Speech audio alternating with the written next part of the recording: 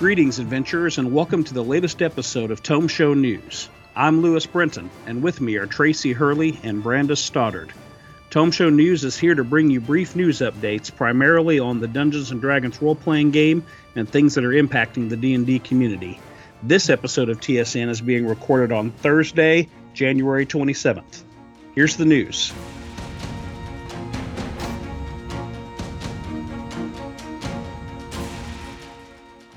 The Tal'Dorei Campaign Setting Reborn by Darrington Press is a new setting book for Tal'Dorei, the setting of Critical Role within Exandria. This is the update of the Green Ronin Tal'Dorei book from 2017 and includes additional regions as well as 2 decades of updated timeline.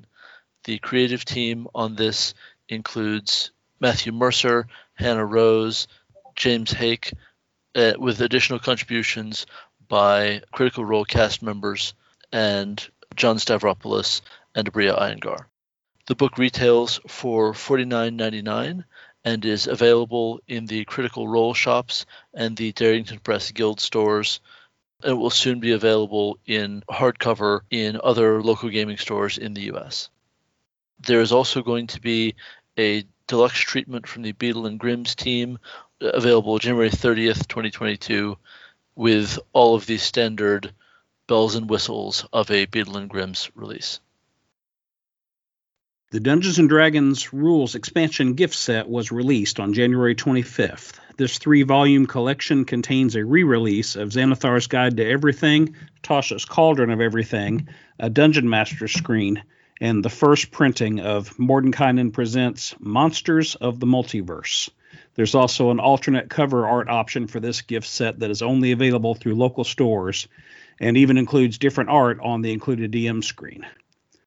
A few reveals and reviews of the contents of Monsters of the Multiverse have been appearing across the internet. The book seems to contain almost exclusively playable race information and stat blocks.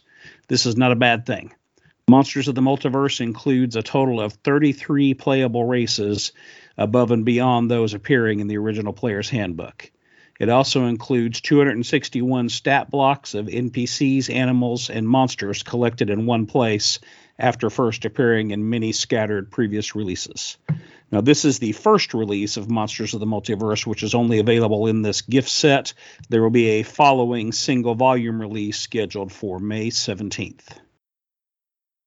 Earlier this month, Hasbro announced that Chris Cox, currently President and Chief Operating Officer of Wizards of the Coast and the Digital Gaming Division, will be the new CEO of Hasbro starting February 25th.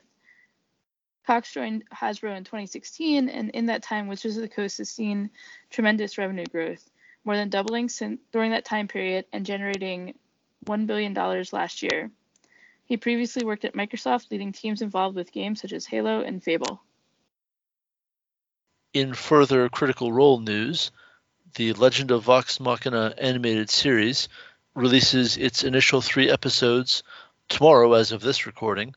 That will be Friday, January 28th, 2022. That will be viewable on Amazon Prime Video only. A trio of subsequent episodes will premiere weekly until the final batch airs on February the 18th. At the time of this recording, our friends over at Kobold Press are running a Kickstarter for Tome of Beasts 3. Much like the previous Tome of Beasts / Creature Codex releases, this massive volume will serve as a supplementary monster manual for 5th edition D&D Dungeon Masters. The third Tome of Beasts will add 400 new monsters and offer the community the opportunity to submit monster ideas for potential publication. The Kickstarter offers hardback, PDF, and multiple virtual tabletop options, and will also include add-ons such as a Book of Lairs, which we've seen with other books in this line, but in a new twist, there will also be miniatures and dice sets on offer. The Tome of Beasts 3 Kickstarter is approaching $450,000 raised at the time of this recording, and it is scheduled to end on February 23rd. On January 19th, Green Ronin announced their upcoming Kickstarter, Cthulhu Awakens RPG, powered by their adventure game engine, AGE, or AGE. The project aims to create a more inclusive setting for fans of Lovecraftian fiction. Quote, in the game, the original mythos stories hinted at the truth, but it was obscured by their authors' biases and fallibilities. Cthulhu Awakens creates a distinct vision of the mythos that provides a new springboard for cosmic horror role-playing. It allows you to play at any point between the 1920s and the present day through a period it calls the Weird Century, end quote. It'll be interesting to see how Cthulhu Awakens compares to Harlem Unbound, a similar attempt at an inclusive setting that uses either the Call of Cthulhu RPG or Gumshoe-powered systems.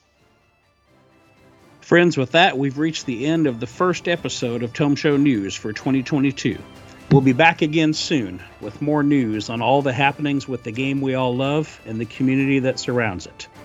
If you have items of information that you think we should be covering on TSN, please reach out to our team, either by emailing us at tomeshownews@gmail.com or on Twitter at tomeshownews. Also, if you'd like to connect with some of the hosts of the various Tome Show features, we have a Discord where we hang out and discuss all things Dungeons & Dragons with our listening community. You're invited to come and join our conversation. I'm Lewis Brenton. I'm Tracy Hurley. And I'm Brandis Stoddard. Thanks for listening.